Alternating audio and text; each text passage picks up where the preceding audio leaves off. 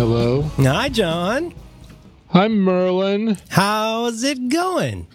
It's a little bit tenuous. Yeah, there's a little bit of tenuousness because my rig, my podcasting rig, I think I'm getting it, though. I think I'm getting the tenuosity out of it. You sound tremendous. Oh, thank you. You do. Boy, that feels good when someone says you sound tremendous. Well, you sound like you might be inside of like a costly shag rug. You're very well buffeted. You sound good. Sometimes when you're at your Venice Beach location, it's a little echoey. Yeah. In this case, it sounds like you're inside of like a really expensive cardboard box. It sounds good. Yes. Yeah. Are you doing something different? You know what? Every week is different because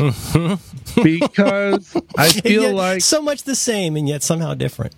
Yeah, here I am talking to my podcast pal TM, and I feel like every week we shuck off a certain amount of skin flakes, dander, right? Things inside of us die and are replaced by other things. Hakuna Matata. Stuff cycles around, it goes in, it comes out. And so why should I be podcasting from the same location, same fashion every week? I'm barely the same person I was 2 weeks ago. Yeah. Right? The you that you were 2 weeks ago is like in your air conditioning filter at this point. Exactly. Fingernails grow, fingernails get bitten off, they grow again. To everything turn. That's right. My eyelashes go out into my mouth somehow, and then and so I try to keep it, I could try to keep it fresh. I try to keep it new. Yeah, I'm going to go live with my uncle and auntie in Bel Air. Oh, sure. Parents had gone on a vacation. Okay. I don't like to ask, questions about things.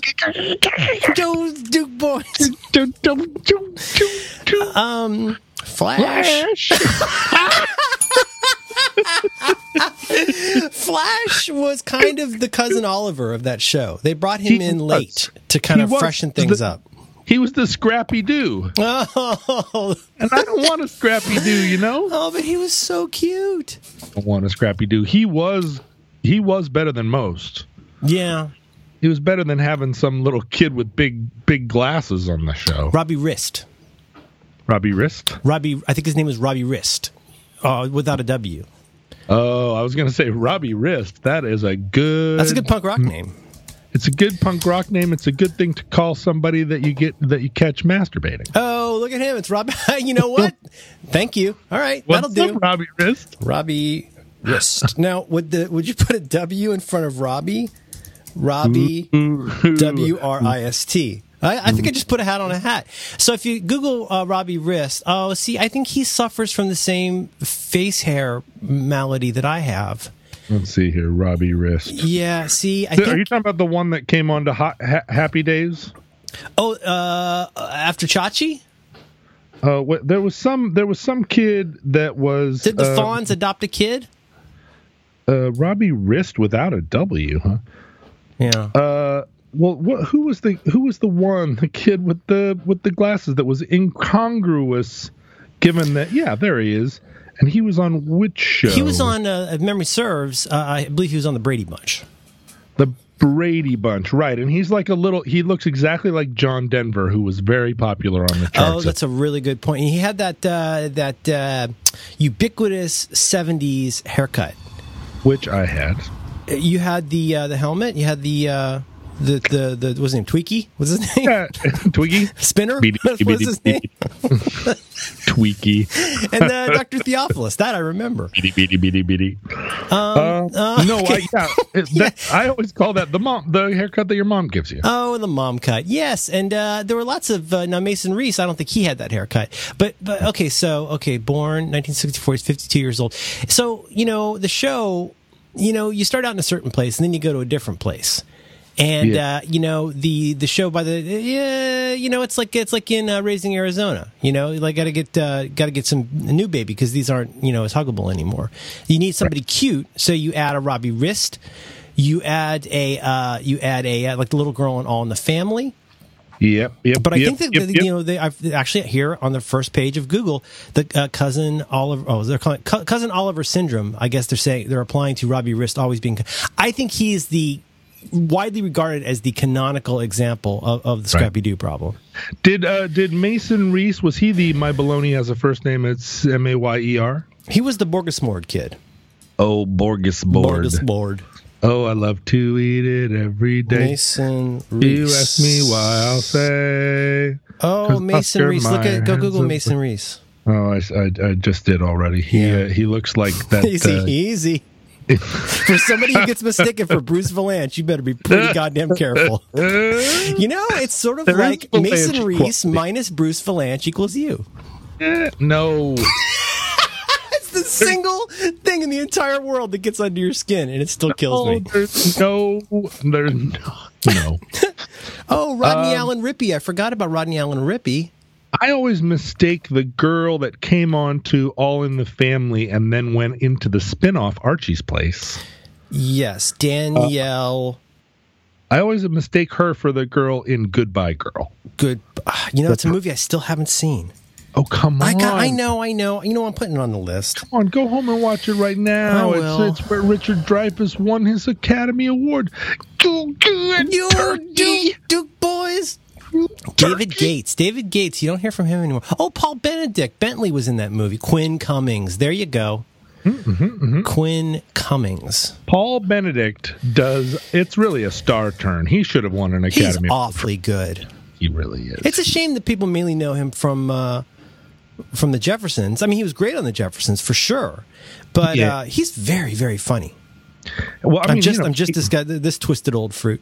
I'm just as God made me, sir. He walks away with Spinal Tap, just as glasses. Those glasses are funny. Just as God made me. I say it at least once a week. Oh, I say it all the time. Yeah. I have two pretty stock responses to a random backhanded compliment on Twitter. Mm-hmm. One is, "I'm just as God made me, sir," and the other one is a line from a Smith song. Where I simply say, some girls' mothers are bigger than other girls' mothers. Same record. I say, "That's nothing. You should hear me play piano." Oh, sure. Yeah. Oh, sure. I said, "I know you and you cannot sing." I said, "That's nothing. You should hear me play piano." Now, funny enough, you and I quoted the first. My melodies have two notes. I'm singing the third. Larble. Yeah, we just cited the first and last track on the 1986 album "The Queen is Dead."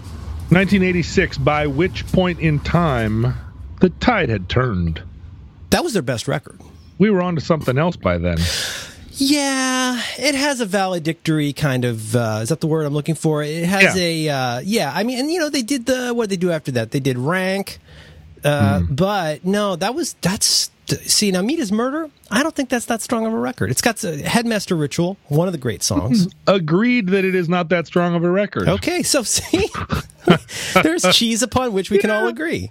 Yeah, we can agree upon the cheese that the Smiths are not very good. You can't prove a negative. You can't land on a fraction. We've been working on fractions over here at the house. You're kidding already? Well, this is the problem. She just had a birthday not too long ago. Yeah, she did, and I feel like it's creepy to say happy birthday to people for their kids. It's weird, but it was on my calendar, so belated happy birthday. I don't want to be a creep. Oh, thank you. I was aware of it. I meditated upon it. I went, holy God, how is John's child that old? Did you say come Quatakama or whatever? Come Quatakama? Say what? What'd you call me? Becca the Boopa? We had a birthday, and and I said to her, would you like to go to the museum or to the zoo or to a wide open park? And she said, no, I would like to go to the Family Fun Center, which is a place here in Seattle that is kind of like being inside a pachinko game. Oh no, is it like a Charles E. Cheese? It's worse. Is it like Dave's and Buster's? It's like the airport in Reno. No. For kids. It teaches them how to use slot machines. It teaches them It's like an overstimulation center. It's just like ding, ding, ding, ding. You know what gets me? The arpeggios. And, but there are also rides, like inside rides. Things that, those things that take you up high and then drop you down, but it's all inside a giant barn. Okay. And there's a pizza parlor, and when you're playing these arcade games, it rewards you in tickets, and then you take the tickets over to a counter and you buy a rubber fish or something. Yeah, you beat a rubber fish. And then outdoors, there's miniature golf, there's some big rides, and then gas-powered go-karts. Oh my goodness.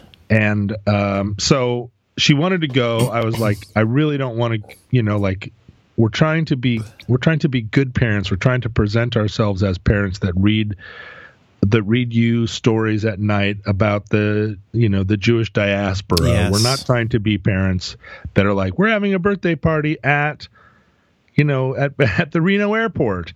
And so all of the moms and dads who go to our sort of uppity, you don't want to take them places where there's a surpassing number of people vaping. Yeah. Oh my God. Her birthday party is at now a venue where there are police officers stationed. Well, I will come back to this, but there's the rumor was that there are rashes of fights that happen at Charles E. Cheese's. Yeah, there's been some research that doesn't exactly prove that, but these family fun centers are not always fun for the family, let alone for the center. Boy, I'll say. All kinds of reasons do they serve alcohol at the family fun center? At this family fun center, I do not know. Okay, I'm not sure. I'm but not you didn't notice any too much adult grab ass going on.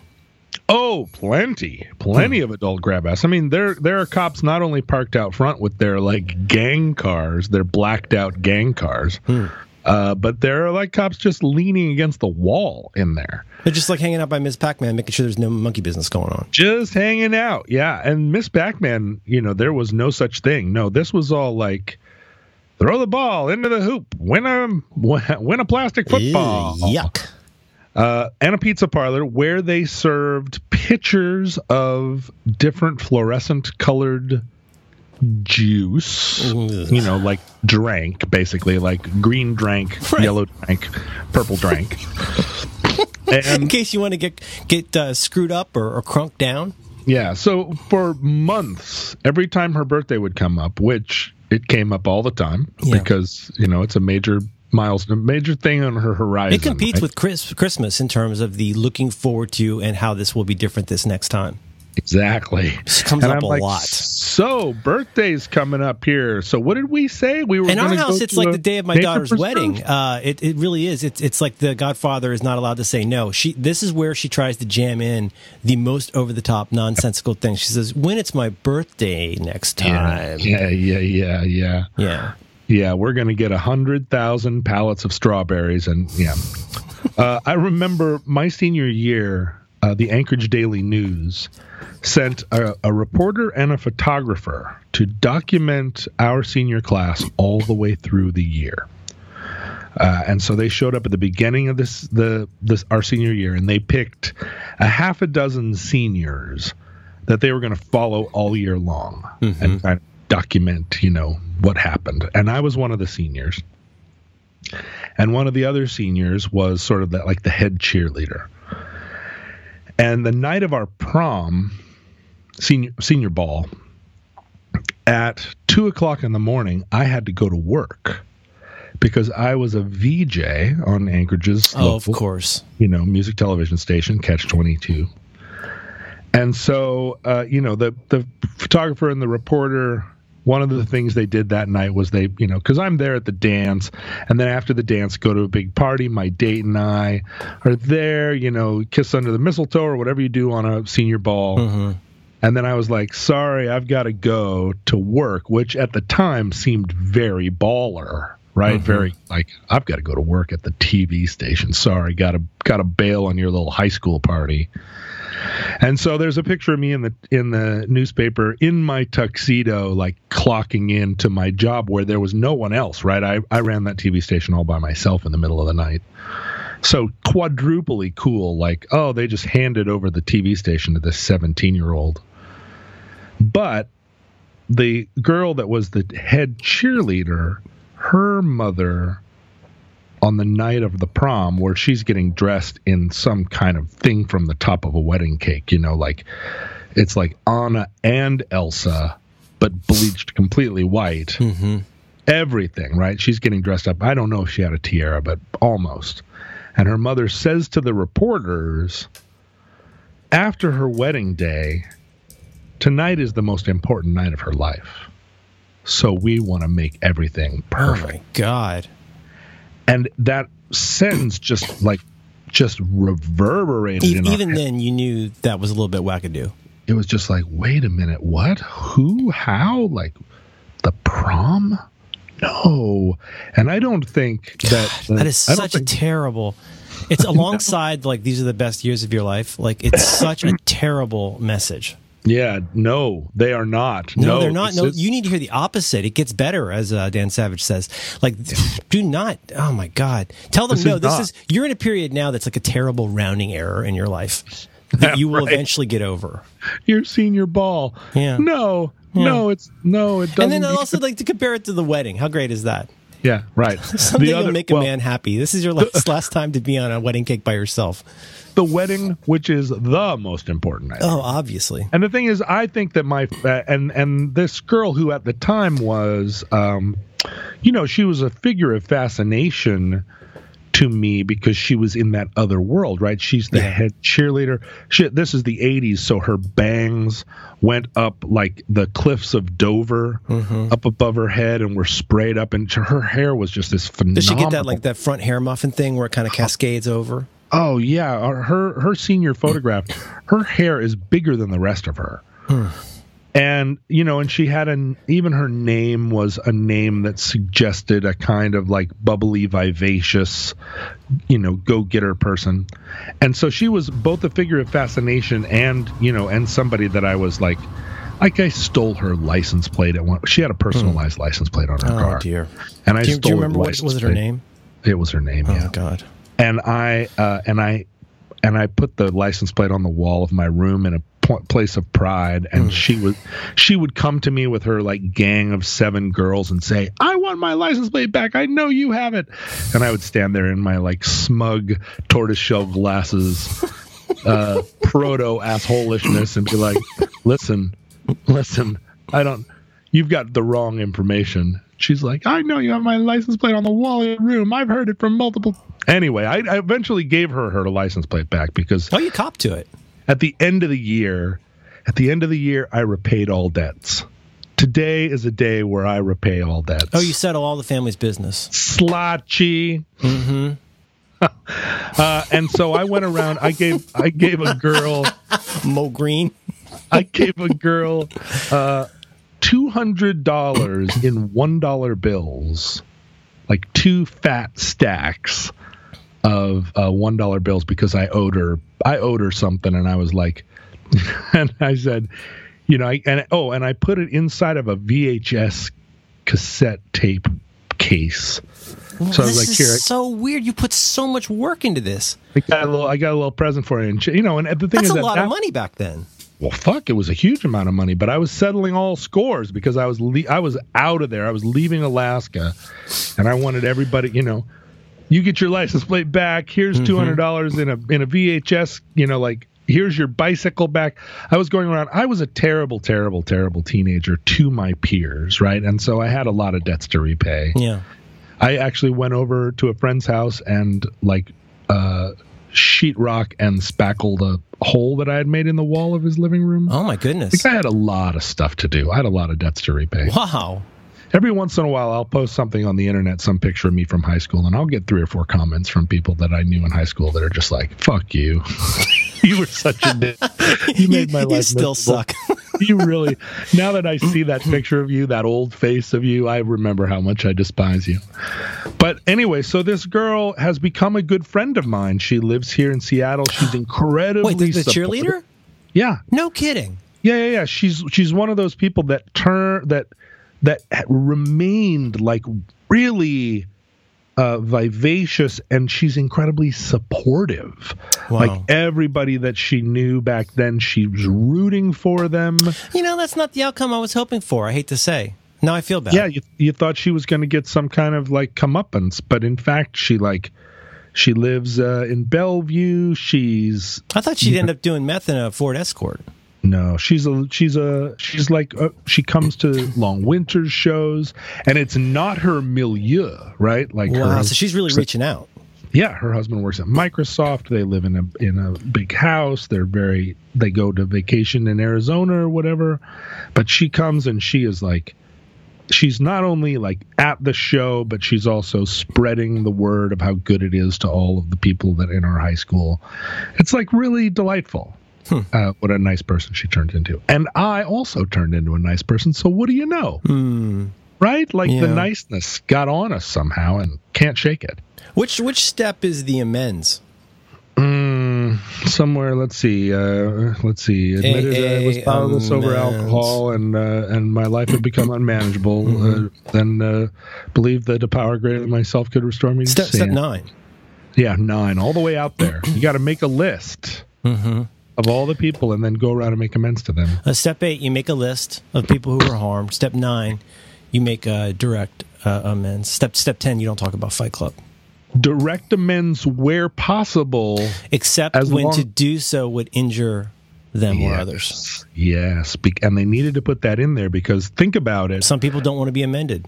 That's right, and all the asshole alcoholics who are 9 steps into their recovery are like, you know what? I'm going to go to my fucking ex-girlfriend and I'm going to make amends to her whether she likes it or not. I'm going to amend the shit out of this. That's right.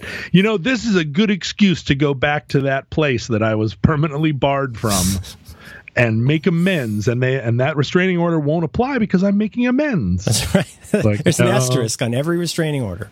That's right. Sorry. It's not how it works. Keep your amends positive. You knew what you were getting into when you went with me. Mm-hmm. You knew what I was like. When you went with me. Did you go with somebody in high school? The going with years. Yeah, did you go with somebody? I exclusively went with. Oh, one person? Well, no, I'm a serial monogamist. I never dated. But basically, to me, a date, in retrospect, is just an unsuccessful long-term relationship. Every date I ever had was a shit show. But like going back to like 7th grade and being in military school and going to the cotillion with Elaine. Poor Elaine. Hello. Poor Elaine. Did she have a bad time that night? Oh, God, yes. Were you wearing a sword? Were you wearing a sword or a sash? No, that's just the, I think the company guide on gets a sword. I didn't get that.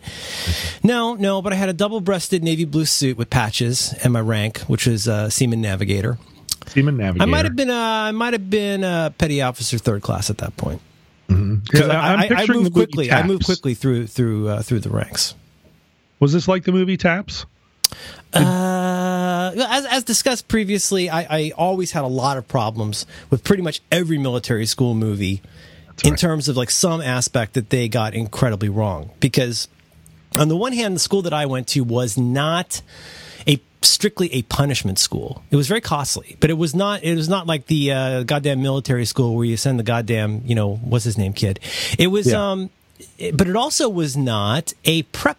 I mean, it was a prep school, but it wasn't, you know what I mean? Like when you see these portrayed in movies, it's some combination of a place you send a bad kid, like a Donald Trump, to get straightened out, or it's a place for rich kids. Military Institute. VMI Junior, yeah.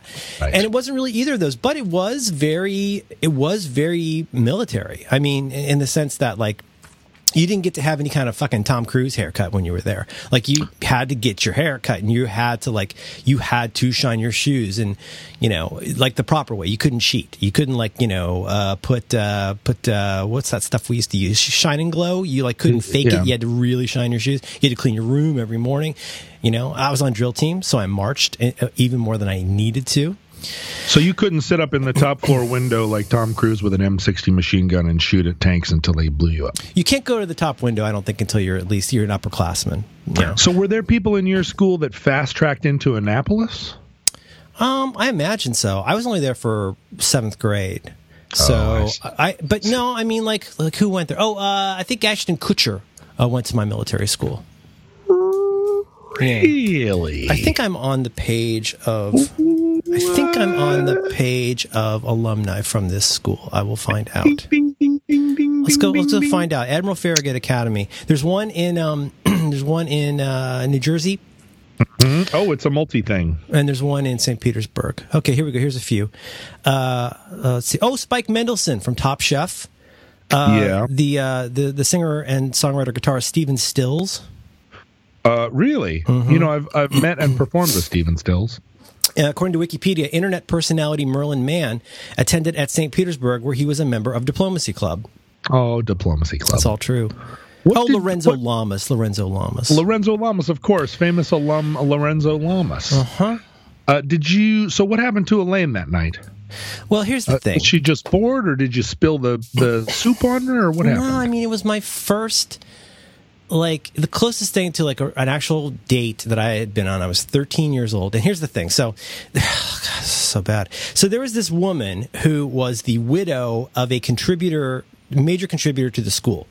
She taught dancing lessons. And so you would go to dancing lessons if memory serves, it was in the building that was named after her husband. You pay $45 for 9 dance lessons. You get a bunch of dorky boys over here from Admiral Farragut. And then they trucked in all of these girls from a different private school. It was a total racket.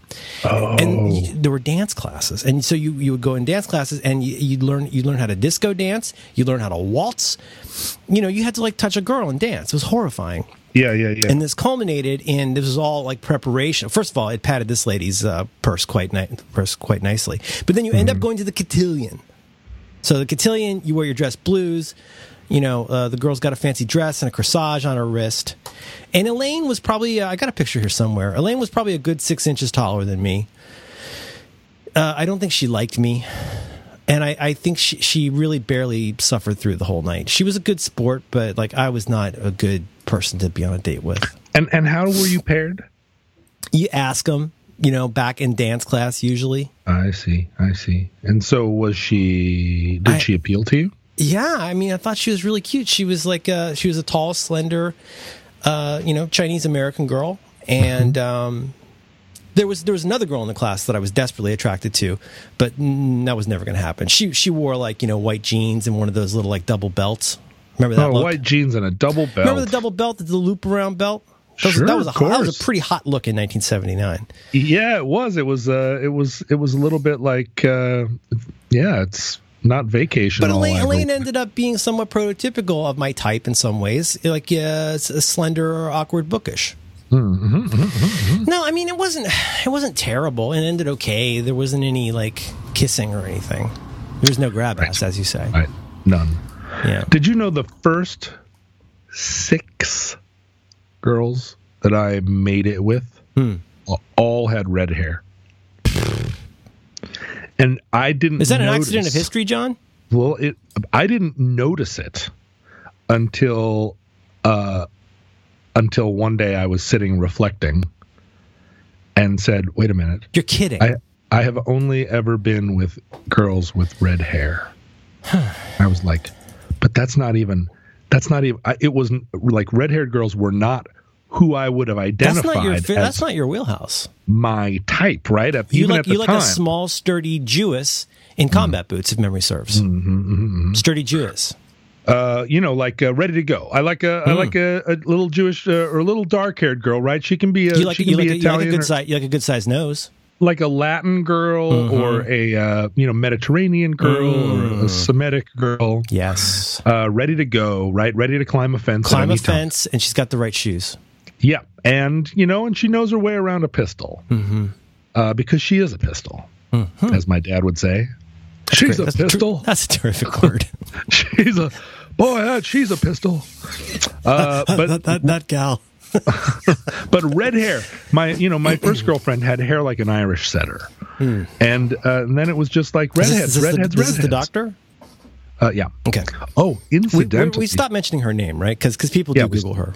Yeah, we stopped mentioning her name. Somebody sent me an email or text one time. No, somebody sent a Twitter, a link to her bio at Princeton. Well, she's fine. She's, she'll be fine. She walks around with a retinue of security officers. That's a good idea. But she sent me a text and she said, "Do you still have the pink leopard spot tuxedo that my mother made for you out of my father's wedding suit that we wore to the junior prom?" Huh. Her mother made us matching outfits at our request. We went to a fabric store, she and I, because this is the type of thing you do in high school in Anchorage. Go to the fabric store. Mm-hmm. And we found pink leopard spot satin there.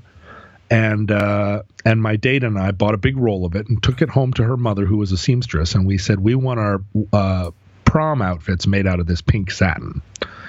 And so her mother made her a strapless ball gown out of black, taffeta and this pink leopard spot. And then she took her husband's wedding suit. They'd been married in like 1960. And so he had this, he was my size, a little bit maybe leaner than I was, but he had this black, thin lapelled 3-button cuffed pants, 1959 wedding suit, because they were married in Oklahoma and they didn't have tuxedos there. And she put pink taffeta, pink satin leopard spot on the lapels. She covered the buttons.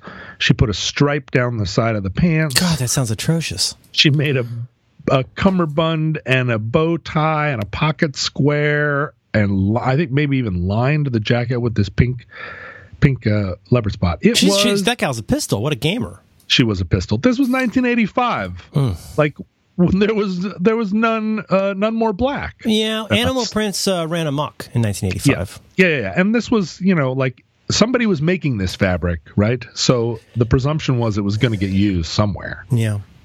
Anyway, so I get a text from my high school girlfriend saying, "My son is going to junior prom. Oh my God. And he would like to wear your suit."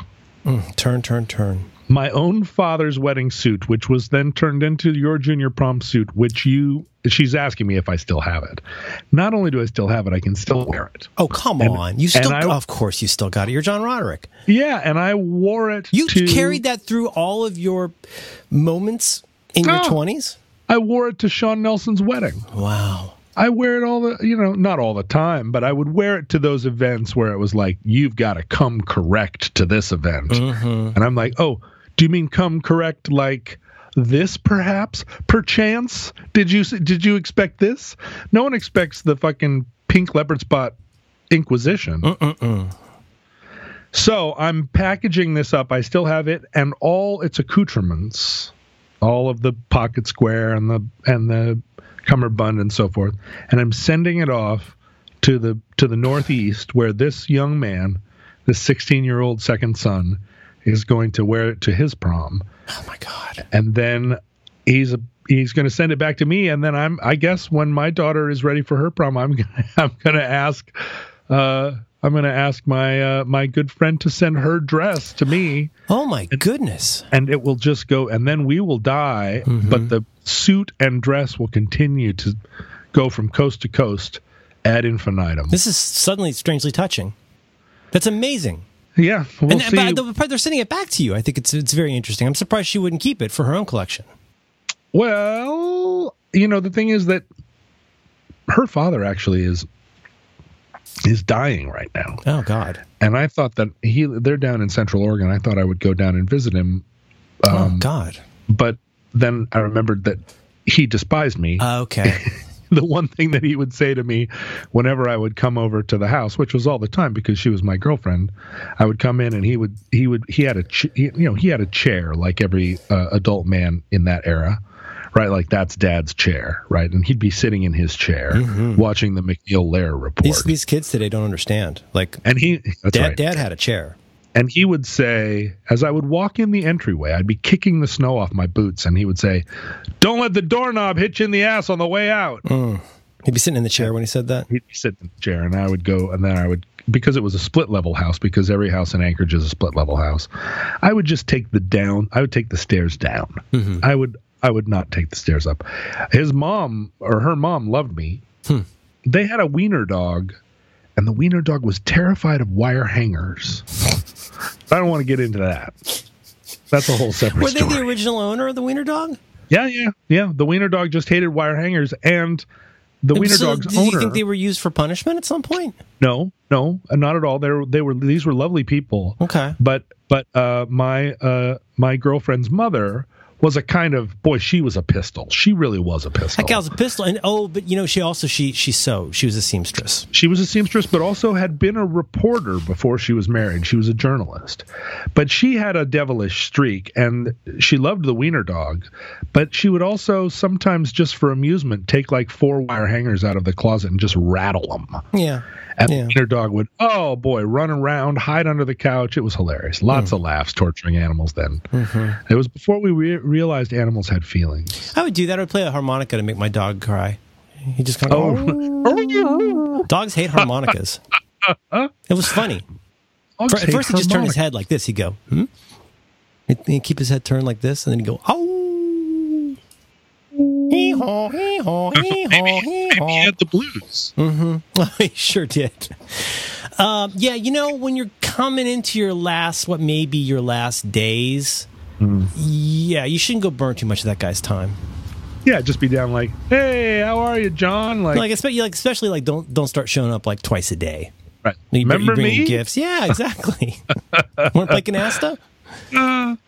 But no, I assume that she'll send me the suit back because the suit in the hands of a 16-year-old is, I was a 16-year-old that was fairly like already sentimental enough to know like, this is my prom suit.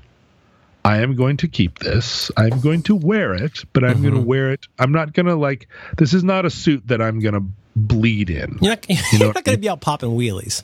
No, I've got suits I'm going to bleed in. This is not one of them. And you've made that distinction, though. You know you're going to bleed. You know you're going to have suits, and you say this across this line. You do not cross. Yeah, I have definitely taken suits that over the course of a night went from a nice suit that I was wearing a suit, to being a suit that could not be recovered. Like a suit was it usually blood? It could not be. It was blood, and it was, just like matter. Let's just say it was just matter that turned the suit into organic matter. I mean, there was certainly blood on suits that could be dry cleaned out, but there were also suits that could not be saved. Yeah. But that would be very upsetting to people. Well, to some people, right? Well, if you wore like just a giant brown stain on the abdomen, it could be kind of disturbing. Yeah, or splatter, even worse. Like what happened? But I think generally when you're getting ready to go out at night, in most cases, if you're going to get blood on your suit, you have a premonition about it as you're getting dressed, right? Like you're thinking, here's what I'm going to this event tonight. Oh, you think maybe you smell trouble. Yeah, you're not going to put on a white suit, for instance, if you think that maybe it's going to get rough and tumble. So you put on a suit that you're like, you know what? If this suit gets blown up, yeah. But I don't know her son well enough to know if he feels that way, and so him retaining the suit through the rest of his teen years. He might wear it to some college fraternity party and get blood on the suit. And that's, that's not a thing that I'm prepared to risk. But if he wears it to his prom, it remains a suit of fascination to him. I will keep the suit, again, meticulously. And then when he is in middle age, if he's like, hey, my former bandmate is getting married. I need a suit for the wedding. Can I have the suit? Yeah. Then, of course, I will transfer ownership of the suit to him. Because you sense that he would understand. Don't bleed in this. It will also be his prom suit as well as mine, and it's his grandfather's wedding suit. And it passed through this crazy story on its way to him. But I need to see a little bit of sign that this kid's got the maturity to handle that story, because that's a fucking head story, Yeah, not every kid is ready for a leopard skin prom suit. Well, and not everybody's ready to inherit that story. No, now you're part of the legacy now. Yeah, there are a lot of stories that that you hand over to some young person and go, and now you inherit this story. What are you and gonna, the you young gonna person, cut a salami with your Hanzo blade? I don't think so. no, you don't. You're not going to do that. Don't Like spit this into is the wind. this is the watch that your father carried in his anus throughout Hanoi Hilton. Yeah, yeah. You hand that watch over to some kid, and the kid's like takes it to a pawn shop and gets some cash to go to the best little whorehouse in Texas or You whatever. leave it on the counter. You send the little the European girl to go back and get it. Yeah, exactly. You can't, and then Johnny Fontaine is going to the bathroom. Mm-hmm. I mean, the whole thing. It could have gone a lot of different Just to ways. show I'm not a hard-hearted man. She was the best piece of ass I ever had. Yeah, it's a chopper, baby. You know what I mean? It's a chopper. Zed's dead, baby. Admiral Farragut Academy, perhaps most notable for graduating 2 of the 12 men who walked on the moon. You ready for this? Alan You're Shepard. fucking kidding me. Alan You're Shepard. fucking kidding. Alan Shepard. How many of these academies were there? 2. It started in New Jersey and then transmogrified down into St. Pete. I think St. Pete is the only extant one at this point. You got Alan Shepard and you got Charles Duke. 1972 became the 10th person to walk on the moon as part of Apollo 16. Yeah, Chuck Duke of 16. Chuck Duke. You got William Kolpa, who defected to the Nazis in World War II. Let's see. You got Richard Marcinko, author and former commanding officer of U.S. Navy SEAL Team 2. SEAL Team 2, yeah. That's a You good got one. Casper Robert Van Dien, who was in Starship Troopers. Okay.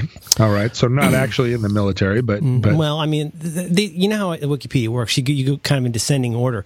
Alan Shepard is the first famous alumni. I'm the penultimate one. The only one below me. The only one below me is philanthropist and business leader F. Chris Nelson.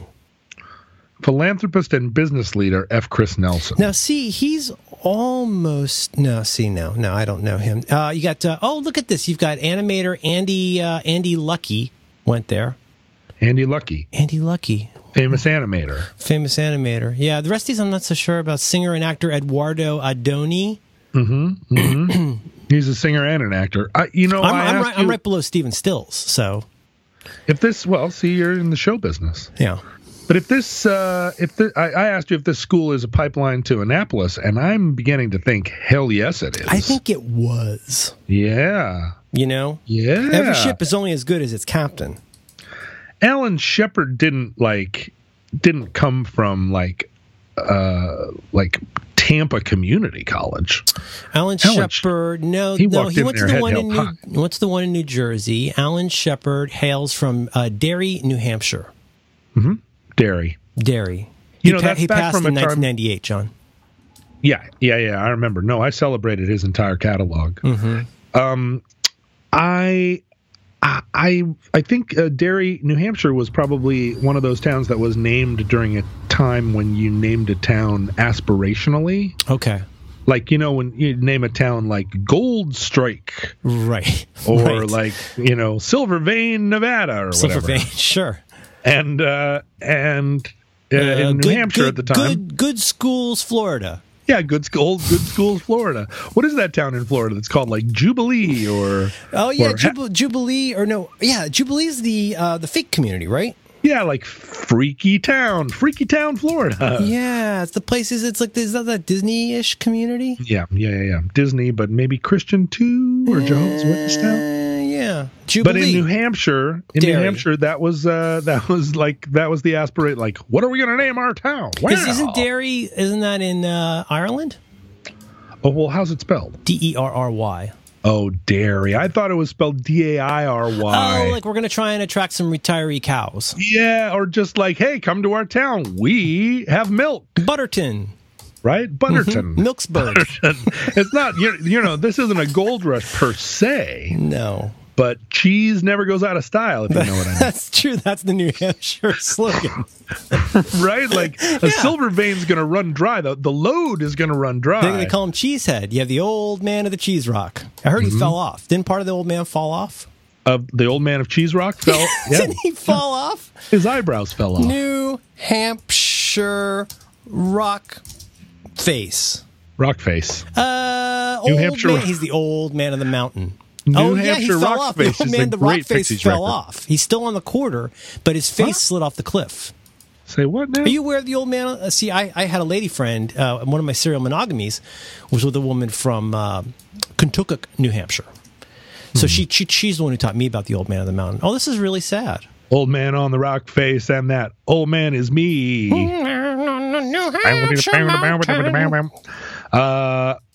Go ahead. Go ahead, caller. Yes. Old man on Sorry, the long rock time face? listener, first time stone face. Yeah. It's complicated because, you want to name something. It's like when you name a kid. It's very, very complicated stuff because, one does not really go through this in so much exactly. Like so many things in life, it doesn't really happen until it happens. Yeah. Because when it happens, it really, really happens. It does. They stand there and they say, "What's the name of this child?" I have to write it on this piece of paper. Yeah, right, exactly. Well, this is, it's the same way that all of the best, experts on what to do with a child are people who have never had a child. Yeah. They know it all. But when you got to They pick said your that I kid's could name, not leave the hospital with my child until I told them the name of the child. see, that's the government. That's the And I government said, right "Is that there. true? Is No, that really isn't that a law? a Judaism thing too? Is that a who?" I'm sorry, I apologize. Isn't that the Semitic law? Isn't there a thing like you can't name it? You can't name it. You're not supposed to name a kid before it's born because that's bad. Right. That's bad Jewish luck. Right, But then but don't you don't have to na- name it in a certain number of days, or you got to return it? Is that how it works? You have to name a child before you roll a set of dice. Okay, it's like a nominal saving throw. Yeah, right. Like you're You not roll going a 20-sided to. dreidel, and if it comes up Kentucky, you get all the geld. Don't look out a window after sunset Okay. before you name the child, unless you light a candle and drink a cup of milk. Okay. I think that's right in the Torah. Yep. It's why they don't eat shrimp. Precisement. So what? Yeah. What? Naming are there is any- hard. We went around and around, and I tried to be scientific about it. And so I came up with my first pick for name was the name that I had somewhat arbitrarily decided was the best name because it's a pretty neutral name. But best of all, it is a name from which many, many names could be derived if you have a preference over the prime name. Elizabeth. Did I tell you this? No, but Elizabeth is the ultimate girl's name because you can call her anything. Hey, good for me. Yeah, that was my first pick. The Yeah, 'cause you name my can daughter call got her- was the second. you can call her could be- Beth. You could be you could be practically anything. Yeah, Beth. You can be Liz. You can be my cousin. Her name is Elizabeth. We call her Libby. Oh, Libby, you could be a Betty. But here's the thing, and this is the way it works when you have a partner. It got nixed for one reason, and it's a good reason. Have you ever met anybody good named Liz? Be honest. One of the redheads that She was a Liz. that figured in one of these earlier stories that I Okay. was telling today. Her name was Liz. Okay, then I'll just stipulate that maybe not all Liz's, but I'm just going to say almost every Liz is bad. Also, Jonathan Colton's sister-in-law, Hmm? who sort of doubles as a sister wife, her name is also Liz. Okay, so not all Liz's, but I'm just Not here to all say. Liz. Hey, listen, not all Liz. But my lady friend who got at least an equal vote, she technically had she gets naming rights. Yeah, you're not going to name a child over the wishes of the mother. No. She had been pseudo bullied by a Liz in her youth because most Liz's, let's be honest, are bullies. Yeah, they're a little tough. If you're going to avoid somebody at school and it's a girl because she's going to beat you up by your locker, you know what I'm saying? Liz, yeah, Liz. Yeah, I'm gonna give you 3-1. It's a Liz. Or a Moira. Oh, Moira. They're tough Moiras. I have a soft spot for Moiras though. So, but the thing is, the name that you chose for your child is extraordinary. It's a little bit on trend in a way I didn't precisely realize because of course I went to websites and I looked all these things up, and she has what I would call an old lady name, yeah, which are but kind of one in of the vogue. nice ones, not like Maud or Murgatroyd or something. yeah, Murgatroyd. Heavens to Murgatroyd. Yeah. Heavens to Murgatroyd even. But then when I tell her why I like that name, like I kind of fall short. I'm like, oh, there's this really good Beatles song about a horribly lonely woman, and there's the lady in Help. Eleanor Braun, and there's Eleanor Roosevelt, who kind of looked like a statue of a horse, but she was a great lady. She was a great lady. There are also some Eleanors in our larger circle, right? A couple of our friends named their children. Yes, I share. I did not know. Speaking of our mutual friend, I did not know that he had an Eleanor. Yeah, well, and also his other one's named Theophilus, right? Yeah, that's right. But we have another friend who is a former religious rock musician. What? Now a secular rock musician who also has a daughter. Oh, come on. Yeah. So I often get in situations where... Wait, really? Yeah, and she's the same age. She's exactly the same age as your two children. That's a pretty name. Yeah, it's a beautiful name, but I'm often in situations where I am socializing with one of my friends, and the daughter arrives. And the thing is, all three of these young ladies, yours and the one and then the other, they're all like among my favorite people in the world, right? They're all between 8 and 10 or whatever. You stop. And they're three of my favorite people. And so I'm often confronted with a situation where a young lady will walk into the room and I will say to myself, Eleanor, but can this truly be? I second guess whether or not it's one of the Eleanors. Right? Sure. You're reaching that age. Yeah, well, and also because there are a couple of Madelines, including one Madeline who was named for another prominent Madeline. That's it. Also, the other problem with being a Madeline, as I have learned, is this is something that my friend Marco Arment, what does he call it? He calls it the snap to grid problem, where if you have a name that sounds like a much better known name, or if you have a name that sounds like a name that's very familiar to someone else, there's a lot of people who have names like me. Like I'm always a Marvin or a Mel or something like that, Marvin. because I have an unusual name. My Madeline, for much of her life, would get called Natalie. Really? Yeah, but that's the snap to grid problem. You don't have this because you have a canonical name. I do. Yeah. I think your name's in the Torah. It's right next to shrimp. It absolutely is. It absolutely is in the Torah. It goes all the way back. There was God, and then there was Adam and Eve. There was Methuselah. There was Shadrach, Meshach, Abednego. But John was like right up there, after. Between there was already way too many Shadrach. Johns back then. It was probably really confusing. And they say, "What is the John of which you speak?" You say, "Is this John of the guy who used to live near the burning bush?" You're like, no, it's John B, the guy with the sloop. Oh, yeah, that's a good point. But I've always been John R. Then he took and he ate up all of my corn. That's right. That's right. I still don't know what that means. Worst trip I've ever been on. Really? Then he took and he ate up all of my corn. Yeah. Well, what does that mean, John?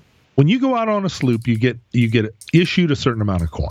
Okay, so you got a fox, a chicken, and a sloop John B of corn, and you got to cross. Now, how do you do it? It's one of the things about being on a sloop, and a lot of people haven't been on a sloop, so they don't know about the corn. Yeah, get on the corn, and then you're out for a trip, which is how you describe going on a sloop. It's called a trip. So it depends. You could have one trip, you could have two trips, you could be on a three trip sloop. And, okay. And the thing is, you only get a certain amount of corn. So if someone else eats up all of your corn, I mean, think about it. Well, I think everybody gets, if you're going to start out, it's sort of like when you're learning sailing at Admiral Farragut. You start out on the little puffer, you work your way up. You start on a sloop John A. Sloop John B is your last chance. You go from a puffer to a sloop John A. So the poor cook, he caught the fits. Yes, he did. And threw away all my grits. See, that's what happens. And then he took and he ate up all of my corn. Right. Well, how do you make grits? You're from the South. What? I'm totally from the South. Sloop John B. Now nobody's gonna say, oh, it's Sloop Bobby B. Or Sloop. I'm trying to think. See, I can't even do a snap to grid on your name because it's the canonical name. Well, so John B. Let's say, is it John Bartholomew? Is it John Barleycorn? John Barleycorn must. Should he live or die? I never remember. John Barleycorn. The thing about John Barleycorn is he was born old. Who is that? That's Scott McCoy has a song about that. I think John Scott Barleycorn must live. Isn't he referencing a song by The Fall? I think. I think there's something that goes John Barleycorn must die. I think Scott McCoy takes it and he turns it. He makes it into John Barleycorn must live. Yeah, John Barleycorn is a way of describing Sour mash. Is it okay? It's a kind of Cockney rhyming slang. It's like when you want to say my wife, you say John Barleycorn. Yeah, that's right. John Barleycorn. Here she comes. With my fiddles and bits. Or whatever. Ixnay on the X talk, on the X sock. Here comes John Barleycorn. The thing is, I feel in my life that I am caught between Eleanor's and Madeline's. I have Eleanor's and Madeline's on all sides. Yeah, well, it's funny. I mistake one for the other in my own house, which I think is, somewhat normal. Yep, I'm dropping a lot of mental bits these days. I got to be honest with you.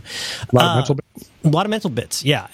But also frequently, I'm trying to think which one happens more often, is people will refer to my daughter as Madeline by my wife's name. Yeah. That happens. Well, because, right, in a way, Eleanor seems like an older name than Madeline.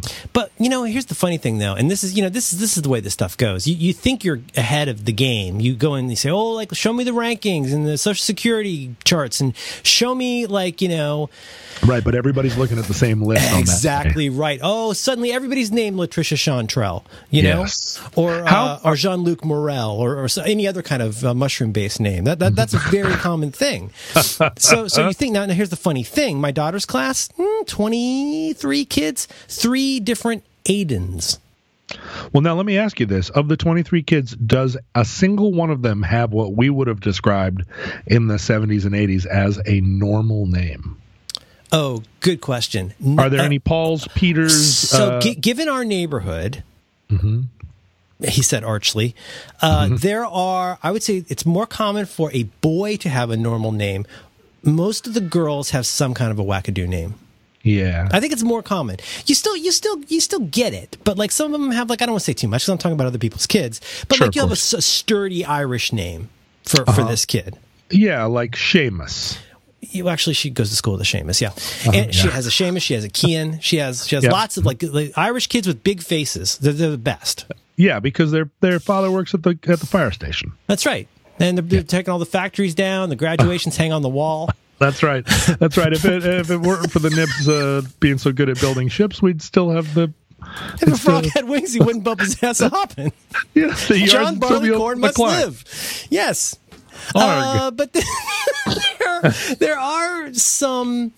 I don't like... this is an old bit of mine, and I've got to stop doing it because it's like a tattoo. Once you've named your kid, even if it's a stupid fucking dumb name, that's the kid's a kid, and that's their name. And you can't make fun of a little kid. You want to make fun of the parents for, making a name that you have to spell. This is my main thing. And we're a little bit... ours requires a little bit of spelling if you aren't familiar with the name, but it's not that hard. But a name that you like a Jennifer, or something, like a name that you have to spell. Like Robbie Wrist, right? Like a Robert Wrist with 2 W's. Right. My daughter's name has a name that has 3 spellings. Yes, and it's got a snap to grid problem because it's very close to, for example, Dan's daughter's real name. Right. Dan has renamed his daughter after a Spider-Man character, but she does have another name that's very similar to yours. Yes, and also it's very confusing to people who are used to gendered names with a vowel at the end with that signifies. Right. So there's sometimes a kind of do you mean blank instead of blank, and then you have to say no, it's a different kind of thing. It's coming from a different zone. You should have named her George Sand. Well, I was just sitting here thinking. First of all, yes. That's an awesome name for a little girl. Just name her George Sand. Well, I could have named her Mick George, which is, I think, one of the great names. McGeorge Bundy. McGeorge, right. McGeorge sounds a little bit got a little Curious George vibe to it. What about Latouche? Latouche. That's different from LaGrange. Now, if you had twins, Latouche and LaGrange would be adorable.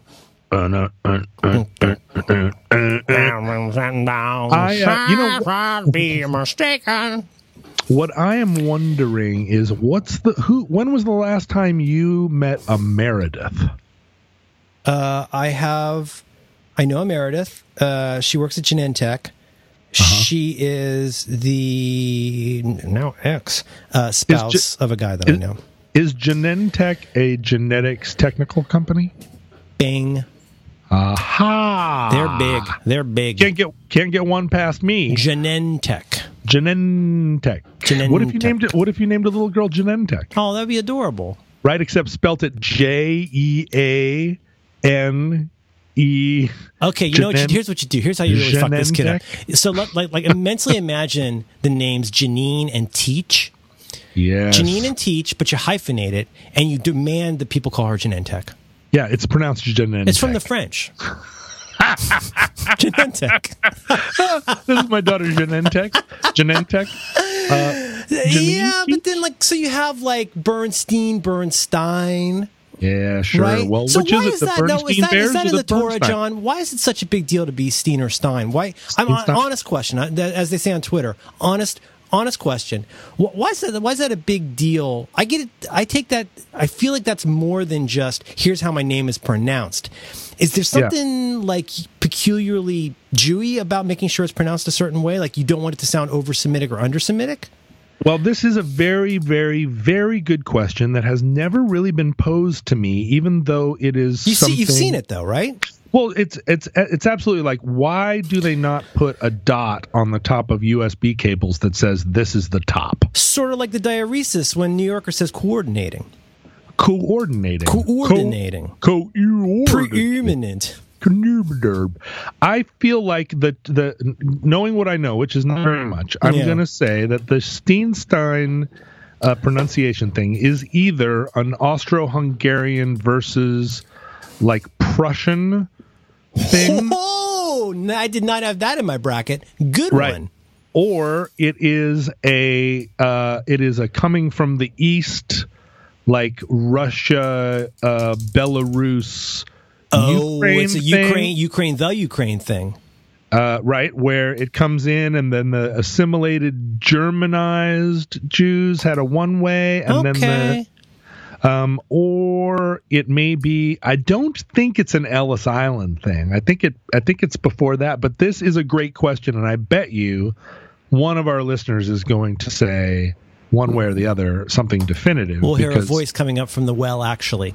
Yeah, someone is going to say, here's the simple explanation for this, but I've never heard it explained, and it always is a question, right? Stein or Steen comes from the German meaning stone or rock. Right. You got Stein. You also got what? Height is head, right? Right. Like Einheit, the band. Right. Yeah. Einheit means one head. You've got Ditotenhosen, which means the pantyhose of death. Okay, you've got cat butt. Yeah, cat butt. Cat butt right. was real. You've got what are some other ones? There's some other. Oh, you know what? You got your Weiss. You got Vice, and you got what's the other one? What's the opposite of Vice? You've got Schuss. You got Schutz. Schultz. No, but what's Vice is white. Oh, I know this. Oh, it's killing me. What is black in German? Oh, it's Schwartz. Schwartz and Weiss. Shorts and Weiss. Shorts and Weiss. Steve. Yeah. They changed it at Ellis Island. You got Wald. What's Wald? Wald is forest. Oh, really? Wald. So the Black Forest is the Schwarzwald. Man, German's a crazy language, but it is cool that you can mostly figure out what it means. What does Wehrmacht mean? I mean, I know like what it represents. That means the regular German army, as they say, right? Yeah. But what does the word mean? Well, I could just look it up, I guess. Yeah, I guess Macht means Machschau. Yeah, it means make war. Oh, it probably means make war. I bet it means make war. Ooh, Wehrmacht. I'll bet. Make Ver. Make fair. Machschau. Make war. I like that. If there's not a German word for make war, I'm going to eat the hat that I'm looking at right now. How do you say hat? Is that hoot? The hat says chick magnet on it, and I'm going to eat it if there's not a German word for make war. Wehrmacht. I'm sure you've been hearing about it. Have you had a chance to look at the Luftwaffe? Luftwaffe, air. Luft is air. Yeah, like a Luft balloon. It's the wafting of the air. Okay, Waffe means I don't know what Waffe means. Lufthansa means it's the last heist. As long as we don't get caught. Oh, right. Samuel L. Jackson's the one who screwed that one up. A lot of people don't know he's the one that screwed that up. You know, it's called a Royale with cheese. Yeah. Oh yeah, right. Yeah, make Americanos great. Paulie didn't move fast. He didn't have to move fast. Have you had a chance? Are you aware of the recently released, out of translation, the new book Blitzed? You certainly have heard about this book, yes? Yeah, but I'm not aware of the. I'm not aware of the exactly. So why don't you give me the little? It's so desperately on the nose for our program that we should probably just cut this out. I will just leave it at this. If you have the long opportunity, you should check out a book called Blitzed. It's about the use and abuse systematically of drugs in the Third Reich, and then with special regard to the drugs that Hitler specifically got from his crazy personal physician. Yes. And in the short term, if you just want a shorty, I'll send you a link to a good Fresh Air interview with the author. But basically, they were giving the army meth twice a day, and they could fight for like a week without sleeping. Give your army meth twice a day. This is an adage. This is a German adage. I don't know how to say it in German. It's what Benjamin Franklin said it. You give your army meth twice a day. If you don't know what it's for, they will. Pretty small. Speaking of which, you know what the French were getting? You know what they were issued? Wine. Red wine. Yeah, wine and mushrooms. And that just goes to show. Is that that guy with the beard from Miami? You're not iron and wine and mushrooms. You're not going to blitzkrieg on wine and mushrooms, if you know what I'm saying. You're not even going to be able to defend a wall. Zoot-a-lors. No. Yeah. No. He took and he ate up all of my corn. The thing is, the Germans actually have a holiday, we've talked about it before, called Schützenfest, which is just shooting fest. It's just a festival where they shoot. Shoot. Yeah, it's a holiday. You get it out. You get it off of school. Yeah, is that a tuba-based holiday? Is there a lot of tubas? Is. There really are a lot of tuba-based holidays there, and a lot of beer holidays. Well, you gotta dance with the one that brung you. One of the interesting things about Germany is, of course, it was the cradle of the Reformation. And so, really, Merlin, there are two Germanys. There's Catholic Germany and there's Protestant Germany. Still. And you really is that right? Yeah. And because of course there wasn't a Germany, right? There wasn't really Germany's a 20th century thing or a late 19th century thing, right? Well, pretty much let's call it a 20th century thing, because there was a Prussia right up until 1920. When I was playing diplomacy at Admiral Farragut Academy. That was all broken up into different parts, World War I. Yeah. Sure, Prussia. Mm-hmm. Austro-Hungary. So Germany is really a modern conflation, but the thing is, all these little provinces and duchies and margravates and like bishoprics, they all, as the Reformation went percolating through the German little pockets and little castles, basically everywhere there was a castle, there was somebody up on the top of the castle, and that person controlled a certain amount of land around them.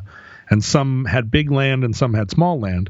But here comes the Reformation percolating through like coffee through grounds. And this castle guy says, I believe, yes, I'm gonna go with these 90 plus theses. And I'm going to say, like, leaving the church behind, I'm going to have a direct connection with my Lord and Savior. And then the castle next door says, hell no, we won't go. I say 9. Yeah, they say nicht, and they stay with the El Popo in El Romo, and for a while there, of course, in Avignon, as we know. Yeah, Avignon, backup Pope. Yeah, on danza. Mm-hmm. Sur la ouf, sans la mer. Right, precisement.